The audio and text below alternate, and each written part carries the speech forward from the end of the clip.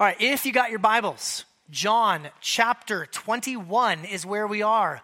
This is one of two final sermons in the Gospel of John. I can't believe it. We're here, John 21. And before I dive in and start teaching, I'm going to invite Ashley to come. She is going to read this passage for us, and then I'll pray, and we'll spend some time unpacking these verses together. Ashley, go ahead. This is from the Gospel of John, verse 21, starting in verse 1. After this, Jesus revealed himself again to the disciples by the Sea of Tiberias, and he revealed himself in this way. Simon Peter, Thomas, called the twin, Nathanael of Cana in Galilee, the sons of Zebedee, and two other of his disciples were together. Simon Peter said to them, "I am going fishing." They said to him, "We will go with you." They went out and got into the boat, but that night they caught nothing. Just as day was breaking, Jesus stood on the shore, yet the disciples did not know that it was Jesus. Jesus said to them, "Children, do you have any fish?" They answered him, "No." He said to them, "Cast the net on the right side of the boat, and you will find some." So they cast it, and now they were not able to haul it in because of the quantity of fish.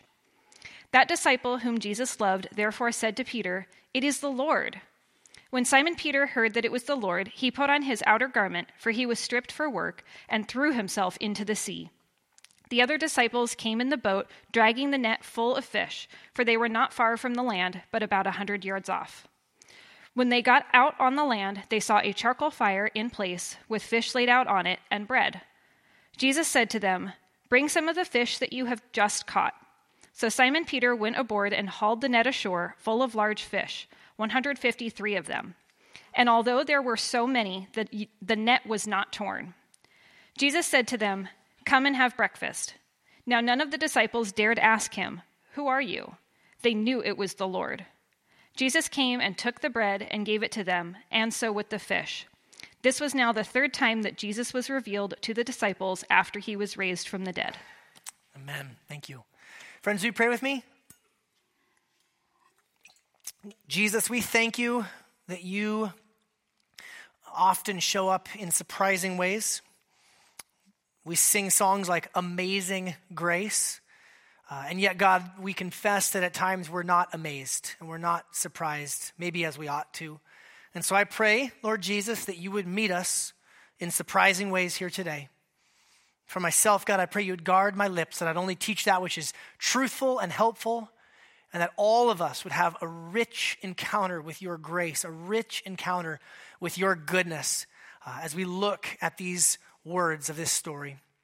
We pray that Jesus would be the focus of our attention in this time, and it's in his name we pray. Amen. I'm going to start with a proposition, okay? I believe that people overall like to be surprised. Now, I know that there are some of you in the room who are like, not me. And if you ever do anything to surprise me, I've got a surprise for you. But hear me out, okay? Here's my exhibit A about why I think people, generally speaking, like surprises. All of these kiddos up here that we're praying for and dedicating, are you guys familiar with something called the gender reveal party? Do you guys know what I'm talking about? This wasn't even a thing really, 14, 15 years ago when we were having kids, even maybe when our youngest is 6, I don't even remember it really being that popular. It's kind of a new thing where you have this party and there's some sort of surprise like balloons or a cake, or I saw one yesterday on Facebook, a player from the Cleveland Indians helped out a couple who was Indians fans. They threw a baseball to him. He hit the baseball. It exploded in a puff of pink smoke and everyone was surprised that they're having a girl. Quick show of hands. How many of you were those kind of parents where you waited until the day of the child's birth to find out the gender? Okay? So some of you like the surprise. You're going to have surprise one way or another. But a lot of people want to move the surprise up. We want to experience the surprise sooner because we like it. Exhibit B. There's this movie called Avengers Endgame. Maybe you've heard of it. And don't worry, but like at the end, when the Power Rangers show up and find out that Darth Vader is his father, and Bilbo has to travel back in time. I don't remember. It's nerd stuff, right? But I have seen no fewer than 11,000 people posting on social media, "Don't spoil the ending. No spoilers. I will unfriend you in real life if you spoil it at the end of it. Why? Because you want to get to the end of the movie and enjoy the surprise. People like to be surprised, which is why we play this game at my house where I jump out and scare my wife all the time because she loves it. Despite the mean things she calls me, I know deep down in her heart just how much she loves it. Okay, let me be clear. Some surprises we like. There are negative surprises too. Like, obviously, tragedies or serious things that happen in life, or even maybe something as simple as like, where is my wallet? I'm actually asking that. I have no idea where my wallet is this morning. I think I left it at home, but it's not with me today.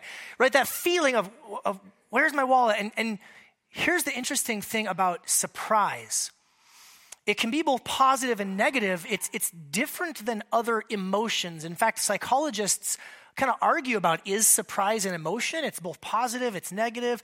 Here's the best definition that I came across as I was reading this week. Surprise is defined as an emotional response that leads to an evaluation. You have this reaction, but then you spend some time thinking about it. So, where's my wallet? It's probably in the drawer because I had it last night after we got home, from the picnic we were at. The end of the movie. Oh, the big surprise at the end of the movie. Oh yeah, I should have seen that coming because so-and-so did this and they said that. And we start to evaluate. There's a psychologist, this is an article from Psychology Today magazine from back in 2015. Art Markman says this: surprise has value because it serves as a signal of how much work someone will need to do to understand what just happened. For a very surprising situation, a person will need to set aside time to really figure out what is going on. Having an emotional marker of this difficulty is useful because it signals that someone needs to devote time to making sense of the world. And because surprise tends to make people stop what they're doing, it clears mental space for that work. Isn't that interesting? And to think through the life and the ministry of Jesus during his earthly life, how often could we say that surprise is one of the markers, one of the defining markers of what Jesus did? His incarnation is surprising. John 1, in the beginning was the Word, and the Word was with God, and the Word was God. Wow, God, big. And then, the Word became flesh and dwelt among us. That's surprising, is it not? How about Jesus teaching? It says that the people would talk amongst themselves. We never heard anybody teach like this guy did. He speaks as one who has authority, not like those other teachers of the law. And his miracles, Jesus says, I did one miracle and you all marvel at it. That people were marveling and they're surprised by the works that he did. How about people being surprised by the associations that Jesus kept? Hanging out with tax collectors and Pharisees, with prostitutes, with social outcasts. It says in John chapter 4 that when his disciples came back from getting lunch, they marveled that Jesus was talking with a Samaritan woman. How about the surprising humility of Jesus? That if he's the leader, he's the rabbi, he's the boss, and even if he's the Messiah, he's going to be the king, and yet he takes off his outer garment, puts on a towel to bend down and wash his disciples' feet. You remember Peter's reaction to that? Lord, what are you doing? This is beneath you. You can't do this. What about the surprise of Jesus' arrest and crucifixion? No, you're the Messiah. We thought you were going to be the one that restored Israel. This can't be happening. And then, friends, what about the biggest surprise, not just in the Gospel of John, but in the history of the world, the resurrection of Jesus from the dead? Surprising his followers on that first Easter morning by showing that he had passed through death and has now come out alive on the other side, and he is offering grace and forgiveness and redemption to all who trust in him. How good is that surprise?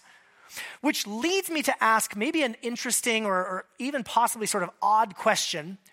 Why is there a John chapter 21? Why is there a John chapter 21? You might remember, not just last week when we actually looked at this passage, but we've been looking at this passage throughout because John gives us a really neat, tidy summary statement that really wraps up the story that he wrote really well. You know this in John 20, it says there's many other signs that Jesus did in the presence of his disciples, but these ones specifically were written down so that you might believe that Jesus is the Christ, the Son of God, and by believing, you might have life in his name. Boom! End of story. But then there's this John chapter 21.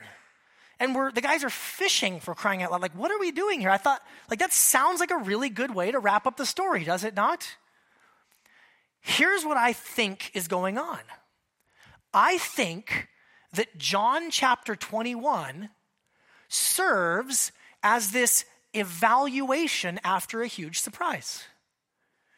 The disciples have just been greeted by the resurrected Savior. No one saw this coming. They're all very surprised. And if these psychologists are correct, well, after a big surprise like that, you need some time to think about it. And I think that John 21 is giving us some time to think about the implications of what it means that Jesus has been raised from the dead. My big idea today is simply this: Jesus has always been and will always be very surprising.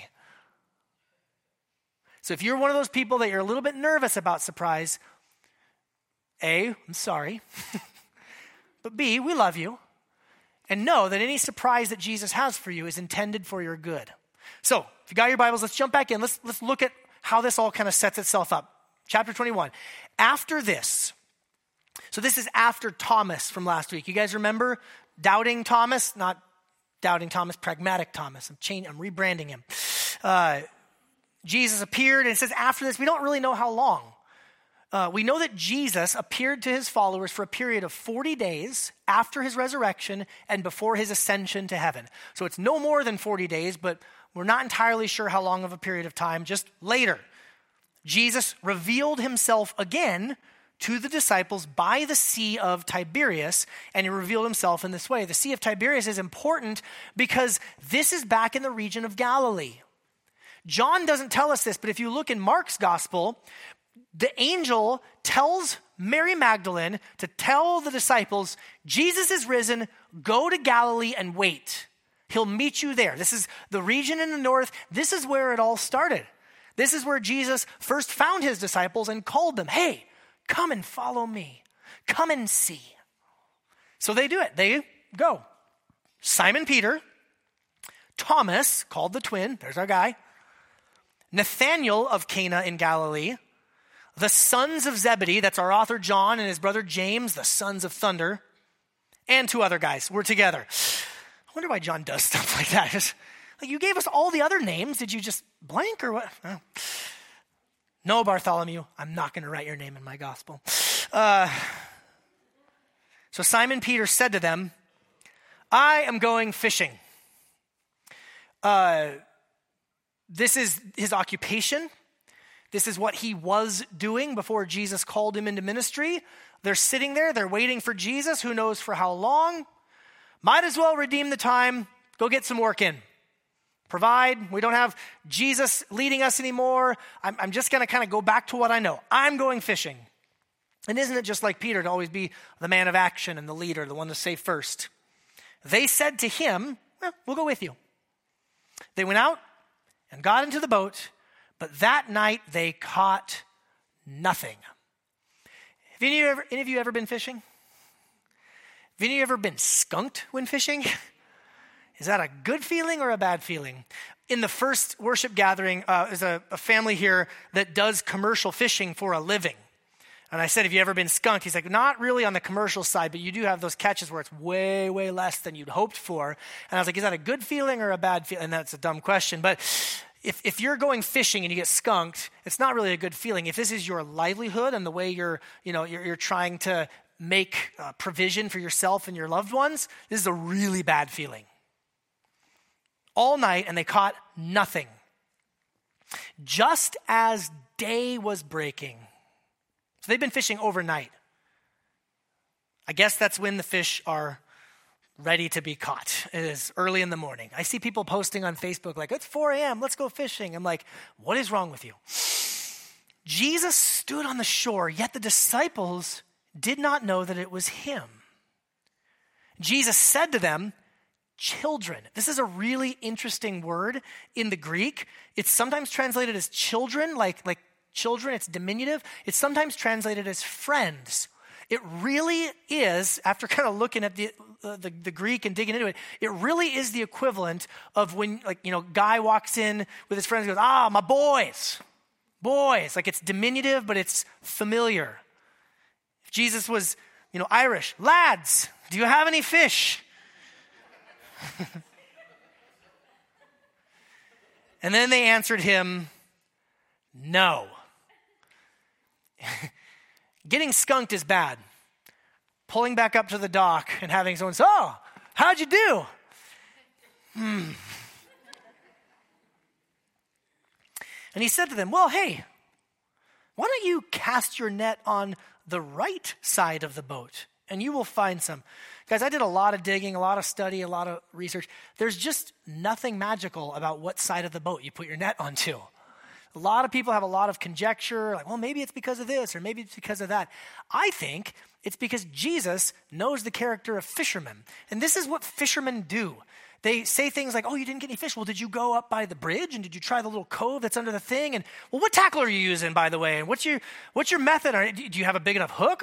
That's what fishermen do. You guys know what I'm talking about? And then there's a sickness in the heart of fishermen. We're like, oh, that's a good idea. And then they go try it. Since I'm getting too close to home for somebody here, somebody's elbowing their husband or their wife. So they do it. Did you try the other side of the boat? Fine. They cast their net on the other side of the boat, and now they're not able to haul it in because of the quantity of fish. Boom. That disciple whom Jesus loved, that's John, our author, therefore said to Peter. Notice, he doesn't say it to all 7 of the disciples. He leans over to Peter. I love the friendship between John and Peter. He leans over. John is the first one to recognize it's the Lord. It's the Lord. John is a thoughtful dude. His wheels, his gears are always turning. Peter, on the other hand, Simon Peter, when he heard that it was the Lord, he put on his outer garment, for he was stripped for work. Stranger things have happened in fishing boats, I'm sure, and threw himself into the sea. The idea here is he's probably in his linen undergarment, stripped down for the hard work of fishing. When he sees Jesus, he grabs his coat, ties it around his waist, and just jumps in and starts swimming, without even giving a thought for his own safety or for the other disciples coming in the boat dragging the net full of fish. For they were not far from the land, but about 100 yards off. Aren't you thankful that not all the disciples of Jesus are the exact same? I'm thankful that there are people who just and they throw themselves into the water without really thinking things through. I trend in that direction myself. I'm really thankful for people who are like, well, we'll finish this up, Peter. Taking the boat, dragging the fish in, about 100 yards off. When they got out on land, they saw a charcoal fire already in place. I want you to remember that charcoal fire. We're going to come back to that next week in the last sermon in John. The charcoal fire with fish already laid out on it. Oh, and bread. Jesus said to them, bring some of the fish that you've just caught. I already got breakfast going, but you want to add to it? Let's make it a big breakfast. So Simon Peter went back aboard. He got back in the boat and hauled the net ashore full of large fish, 153 of them. Now, I don't know if he's got some help or if Peter is just really strong or with a lot of adrenaline right now. But the net was not torn, even though there were so many fish. Look at the divine protection there. According to the natural, the net should have been burst. Jesus said to them, come and have breakfast. Now, none of the disciples dared to ask him, who are you? They knew it was the Lord. You almost get the sense there's this nervous glance. It's it's Jesus, right? We all know it's Jesus, right? I think it's him, but it's different. And okay, we don't ask. Nobody embarrass yourself. But they knew it was him. Jesus came and took the bread and gave it to them, and so with the fish. Now, this was the third time that Jesus was revealed to the disciples after he was raised from the dead. I want to say three things about the way that Jesus surprises us. He surprises us with our own poverty. He surprises us with his presence and with his provision. Let's look at our own poverty first. These are experienced fishermen. They have spent their lives fishing. They know how to catch fish. They know which side of the boat to throw the nets on. And it's not just that they know how to fish. They know how to fish this particular body of water. This is their region. This is the Galilee. This is where they're from. They knew every wave on this sea. They knew every nook and cranny of this body of water, this sea. And yet a night spent out fishing, they come away completely empty-handed. They're impoverished. It's interesting because it's like you can't really criticize them for going back to what they know. They're going back to fishing. This is what we do. This is what I know how to do. This is how I know to make a living, to take care of my family. But it's almost like Jesus wants them to see that even on the other side of the resurrection, his words from John 15 are still true. You guys remember that in John 15 where Jesus said, apart from me, you can do nothing? And it's not just that he blesses them with this big catch of fish. It's that once they finally drag all the fish ashore and get them all up there, Jesus already has fish and bread, and he serves it to them. It makes me think of in Psalm 50 where God says, if I were hungry, I wouldn't tell you, because I've already got the whole world and all that it's filled with. It all belongs to me. Friends, I don't know if you're like me, but I don't like to feel dependent upon other people very much. I like to feel self-sufficient. I like to feel like I've got my stuff together. And actually, I love when other people come and ask me for help. Probably one of the reasons why I'm a pastor, because I actually love to help people. I love to serve people. But boy, I do not like the feeling of weakness and need and poverty. Is there anybody in the room with me on that? None of us like that feeling. None of us like to be shown how truly in need of grace we are. And friends, we talk about the grace of God. We talk about the mercy of God. We talk about the love of God that was revealed at the cross, the crucifixion of Jesus Christ. But friends, for any of that to make sense, we first have to acknowledge our abject spiritual poverty. There is no amazing grace without a wretch like me to begin with. And these disciples have an opportunity before they're confronted with Jesus' presence and his provision. They have an opportunity to be confronted with their own poverty. Oh, you mean I can't just go back to work? It's not just going to be business like usual? You mean I can't just go on with my life? I still need to rely upon Jesus even for the things that I think are within my control? Yeah, it means that. Friends, if you woke up this morning and you have breath in your lungs and blood coursing through your veins, you didn't cause that to happen.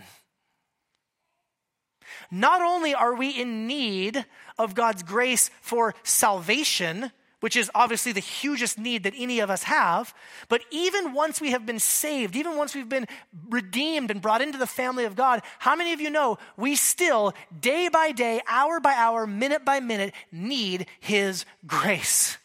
Because we're so broke. We're broke. We're poor. We have nothing that we bring to Jesus. He brings it all to us. It makes me think of the verse in Revelation 3. In Revelation, John, our same author, many, many years later in his life, he's having this vision. And at the beginning of the vision, Jesus shows up, and Jesus says some words of correction to various church groups, churches in different cities. This is to a church in Laodicea. And just, I'm thinking about this because there's all these different words in here that resonate with this story. Jesus says, you say, dear Laodicean church, I'm rich, I've prospered, I need nothing. But you're not realizing that you are wretched, pitiable, poor, blind, and naked. Wow, thanks for that, Jesus.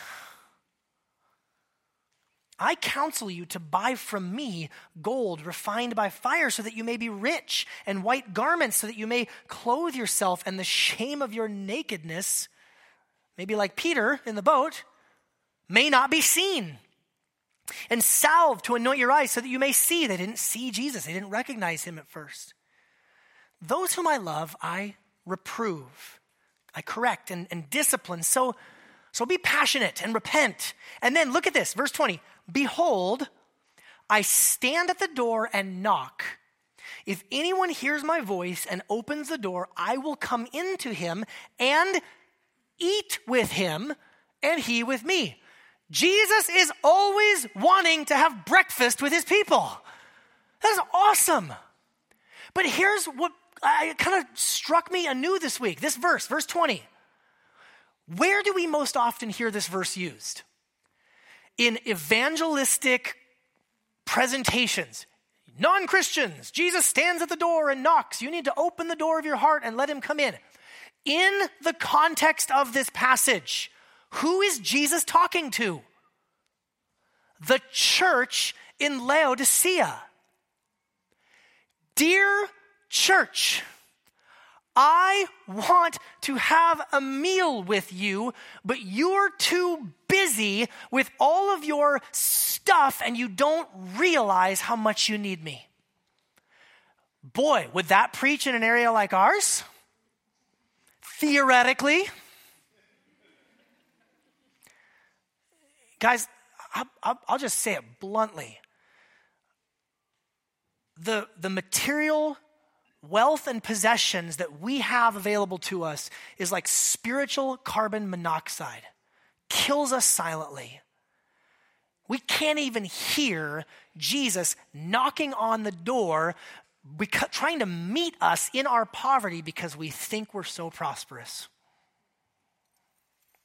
If we're going to drink deeply of the riches of God's grace, we must first be confronted. We must first be surprised with how poor we truly are. Number 2, Jesus surprises us with his presence. I think that there's something to be said about the disciples going back to fishing after spending these approximately 3 years traveling with Jesus. It's like, well, we had this period of time. This was the Jesus world. And now that Jesus is dead and resurrected and we're not entirely sure where he is, I guess maybe we just kind of go back to the world that we knew. And yet Jesus shows up, surprising in his presence. Have you guys noticed, by the way, just how surprising Jesus is in his resurrection appearances? We saw the last 2 weeks that the doors were locked and he just shows up. Oh, that's different. Mary didn't recognize him. She thought he was the gardener. Here, the disciples don't recognize him. If you look in the Gospel of Luke, there's these 2 disciples that go on a journey with Jesus. They don't recognize him. He still has nail scars in his hands, but there's something about passing through death and coming out on the other side. He wasn't just resuscitated, he's resurrected, and there's like a newness that's happening. And did you notice how John said it was a new day breaking? It's the breaking of the day. And I think that theologically he's pointing at there's a new day in humanity that has happened. There's a new future. There's a resurrected future. It's not just that Jesus resurrected, but we will all someday be resurrected like him. And in fact, the entire cosmos, all of creation, will be made anew. How awesome will that be? And when Jesus shows up, it's like he's giving them a sneak peek in their current mundane world of fishing, back in their small, podunk hometown. This isn't Jerusalem, the big city. They're back in Galilee. And Jesus says, hey, check this out. Look what's coming. look what the future will be like. Look what I have in store, not just for me, but for you and for all of the world. It's a very bad analogy, as all of mine are, but it makes me think of, I have this kind of waking daydream where I wish I could go back in time and I could bring like somebody from history into our current modern day society. Like I would love to go get Mozart and bring him and like, okay, this is Spotify and I'm about to play you some Metallica or something like that, just to see what his reaction would be. Or even better, I want to go get Ben Franklin. Like, remember those experiments with electricity that you were doing? Dude, check this out. Wireless phone charging. And just be like, whoa. Like, I would love that. It's a very Bill and Ted-esque sort of daydream, but I have it frequently. It's like Jesus is doing that with the disciples. Like, hey, I'm here. I'm resurrected. The world is going to be completely shifted. You don't get to just go back to business as usual. You don't get to go behind locked doors. You don't get to just go back to your job. Jesus is gonna show up. How many of you are guilty at times of compartmentalizing your life in such a way where there's parts that Jesus is more or less allowed in and parts of your life where Jesus is just kind of either not allowed or maybe an afterthought? You're welcome, Tom. I do this. We do this. Maybe for some of you it's not even intentional. But it's like you just think, yeah, there's these parts of my life where Jesus is welcome. I go to church, I go to my small group, and then you got these other times where I go to work, I go to the PTA meetings, I'm doing laundry. Jesus is there. The resurrected Jesus is there. It's like the disciples needed to learn that they have to trust in Jesus in all of the areas of their life. In their preaching and in their fishing, in their travels to the big city and in their small little hometown, Jesus is there. Friends, Jesus' presence is always with us.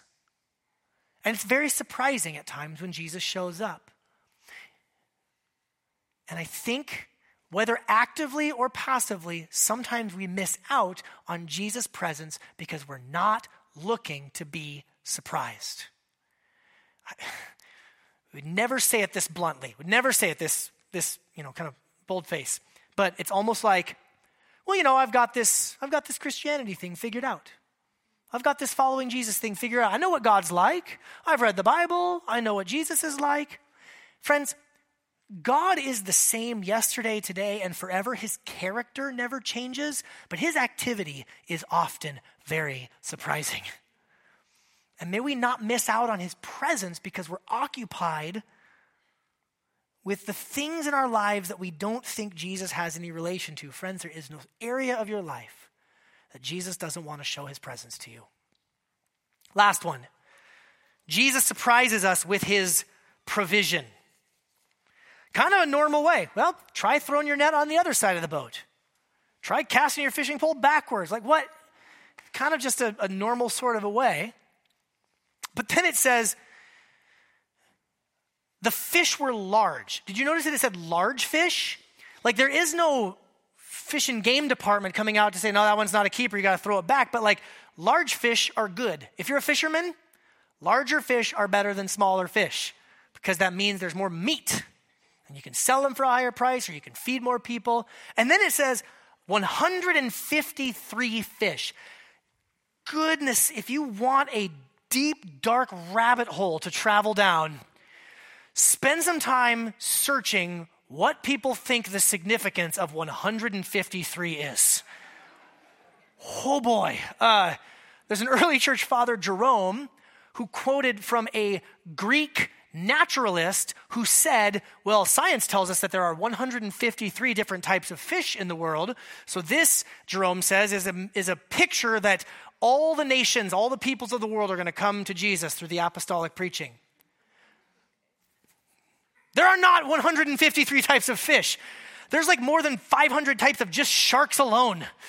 I learned that in a conversation with some guys over sushi yesterday, which is kind of insensitive to talk about fish while we're eating them. Anyways, I'll fix that. But you know what I mean? Like, so there's another, Ezekiel says that when the Messiah comes, One of the evidences is that the rivers will be full of fish, and Ezekiel says, all the way from En-Gedi to En-Eglaim.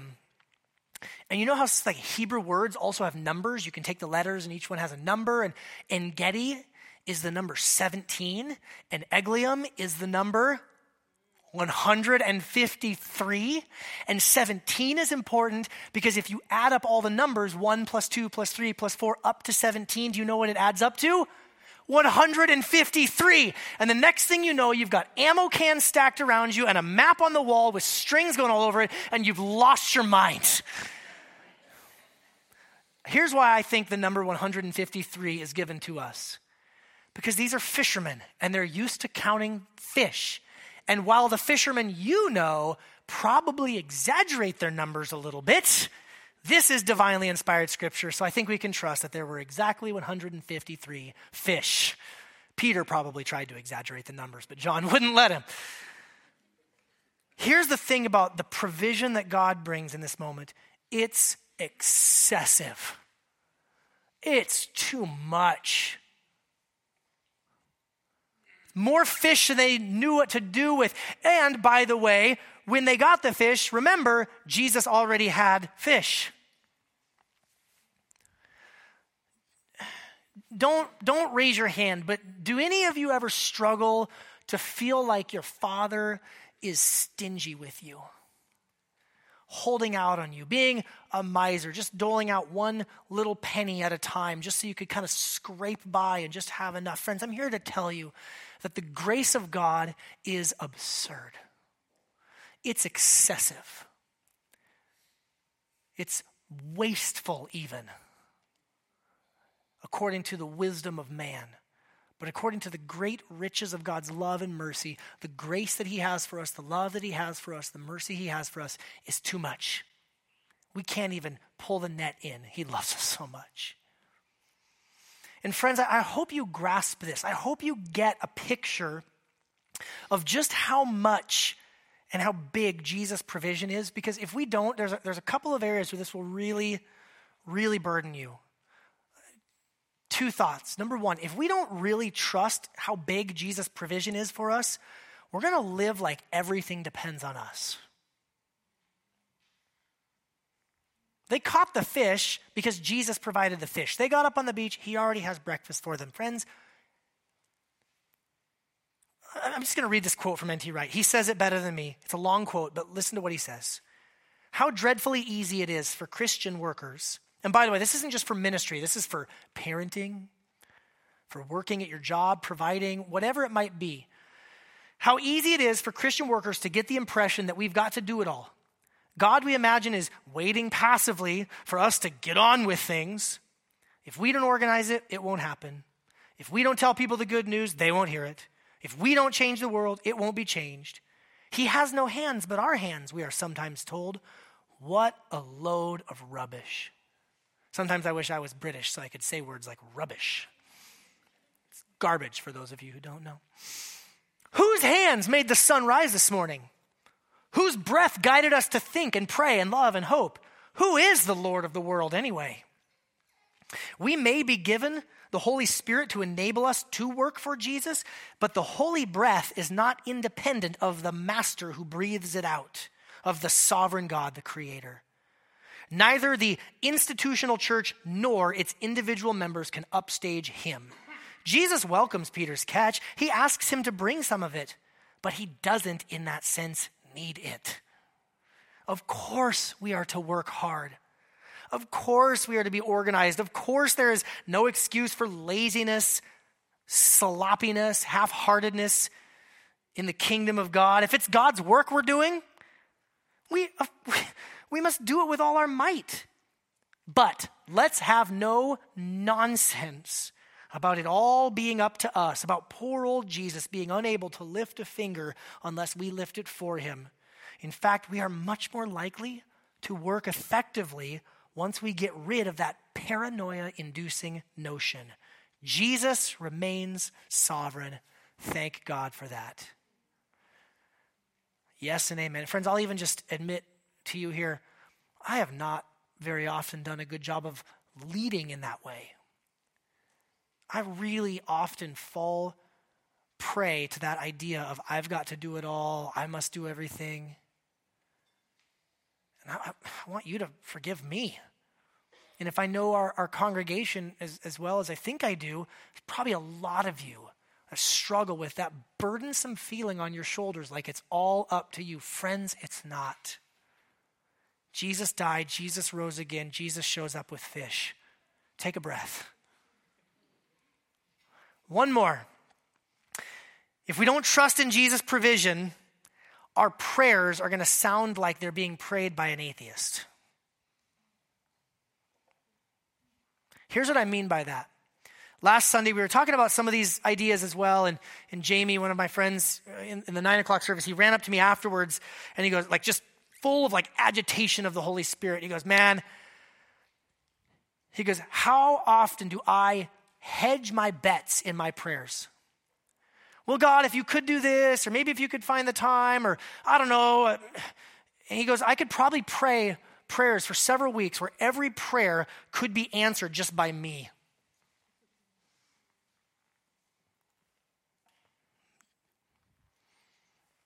I remember hearing a pastor friend of mine a few years ago talking about how he went to go pray for a woman who was sick, and he was going to pray for healing.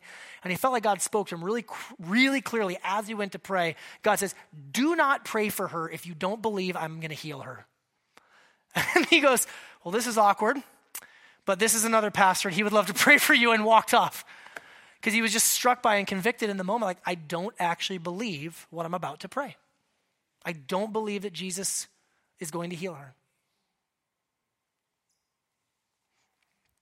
I don't want my prayers to sound like a functional atheist. I want to trust in Jesus and his provision.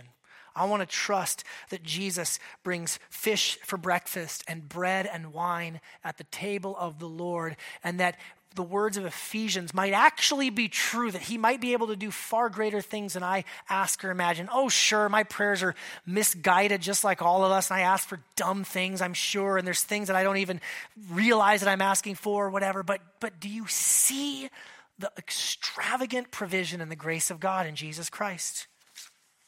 It'll affect our prayer life. So let me close with this thought. When was the last time you were surprised by Jesus?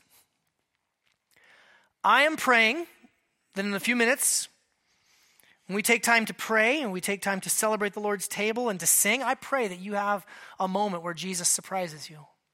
I pray when we're done with this gathering and we leave to go to our homes, maybe you're going to have a Mother's Day brunch or a celebration, or maybe some of you, you're going to go back to work tomorrow. I'm praying that Jesus shows up in some surprising ways.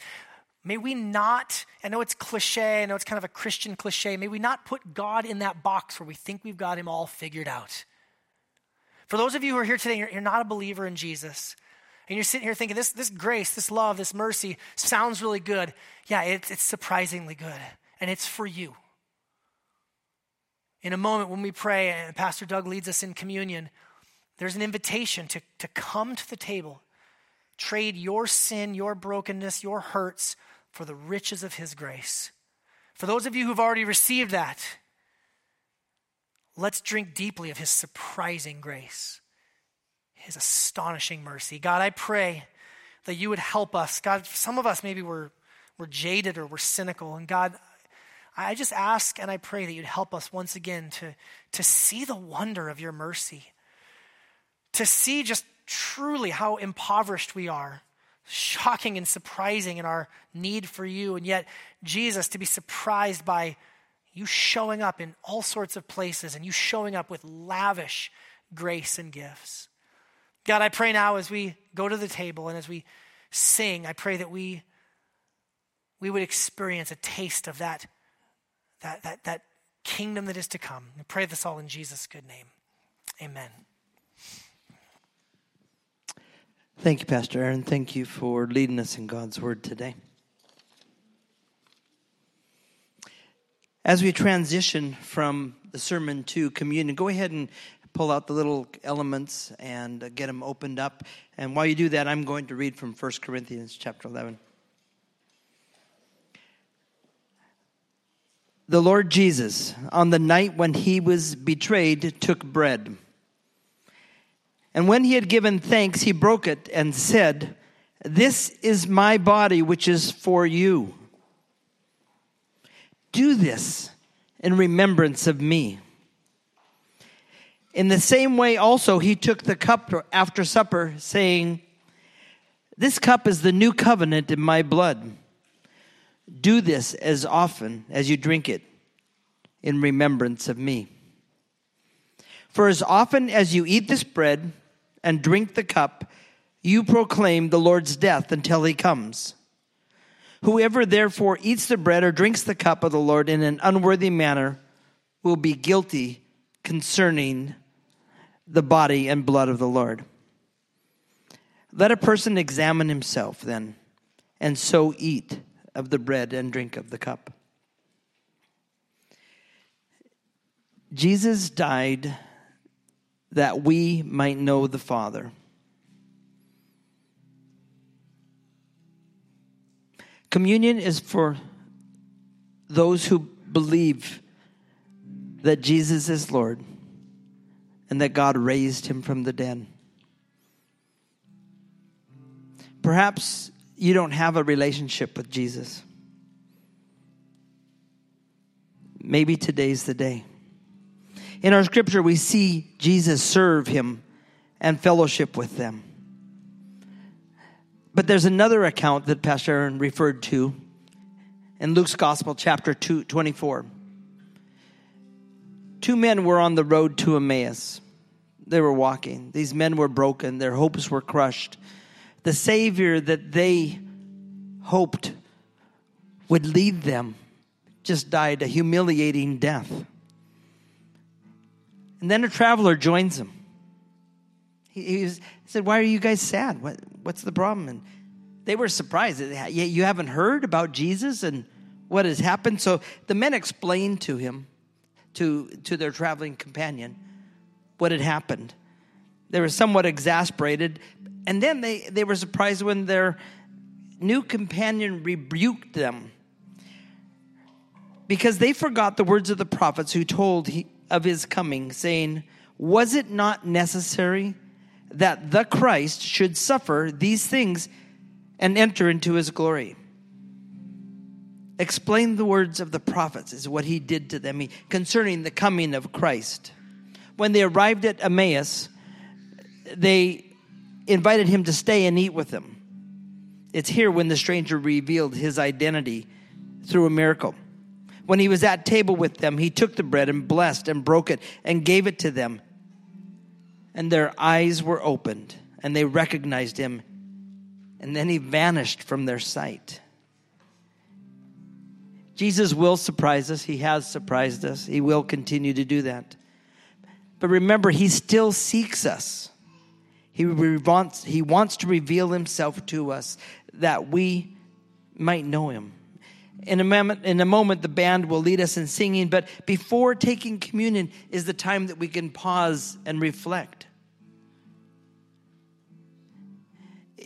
If you are not in relationship with the Lord, this is a father who wants to spend time with his children, wants to know them, wants good for them. Perhaps today is the day, perhaps now is the time. Respond to him now. Thank him and praise him for his sacrificial love. Ask him to reveal more of himself to you. Father, we come to you in the name of Jesus, our Savior. And I just ask that you would direct our hearts now as we come before you. We love you. We thank you that you would call us, that you would give us your name. And it's in the name of Jesus we pray. Amen.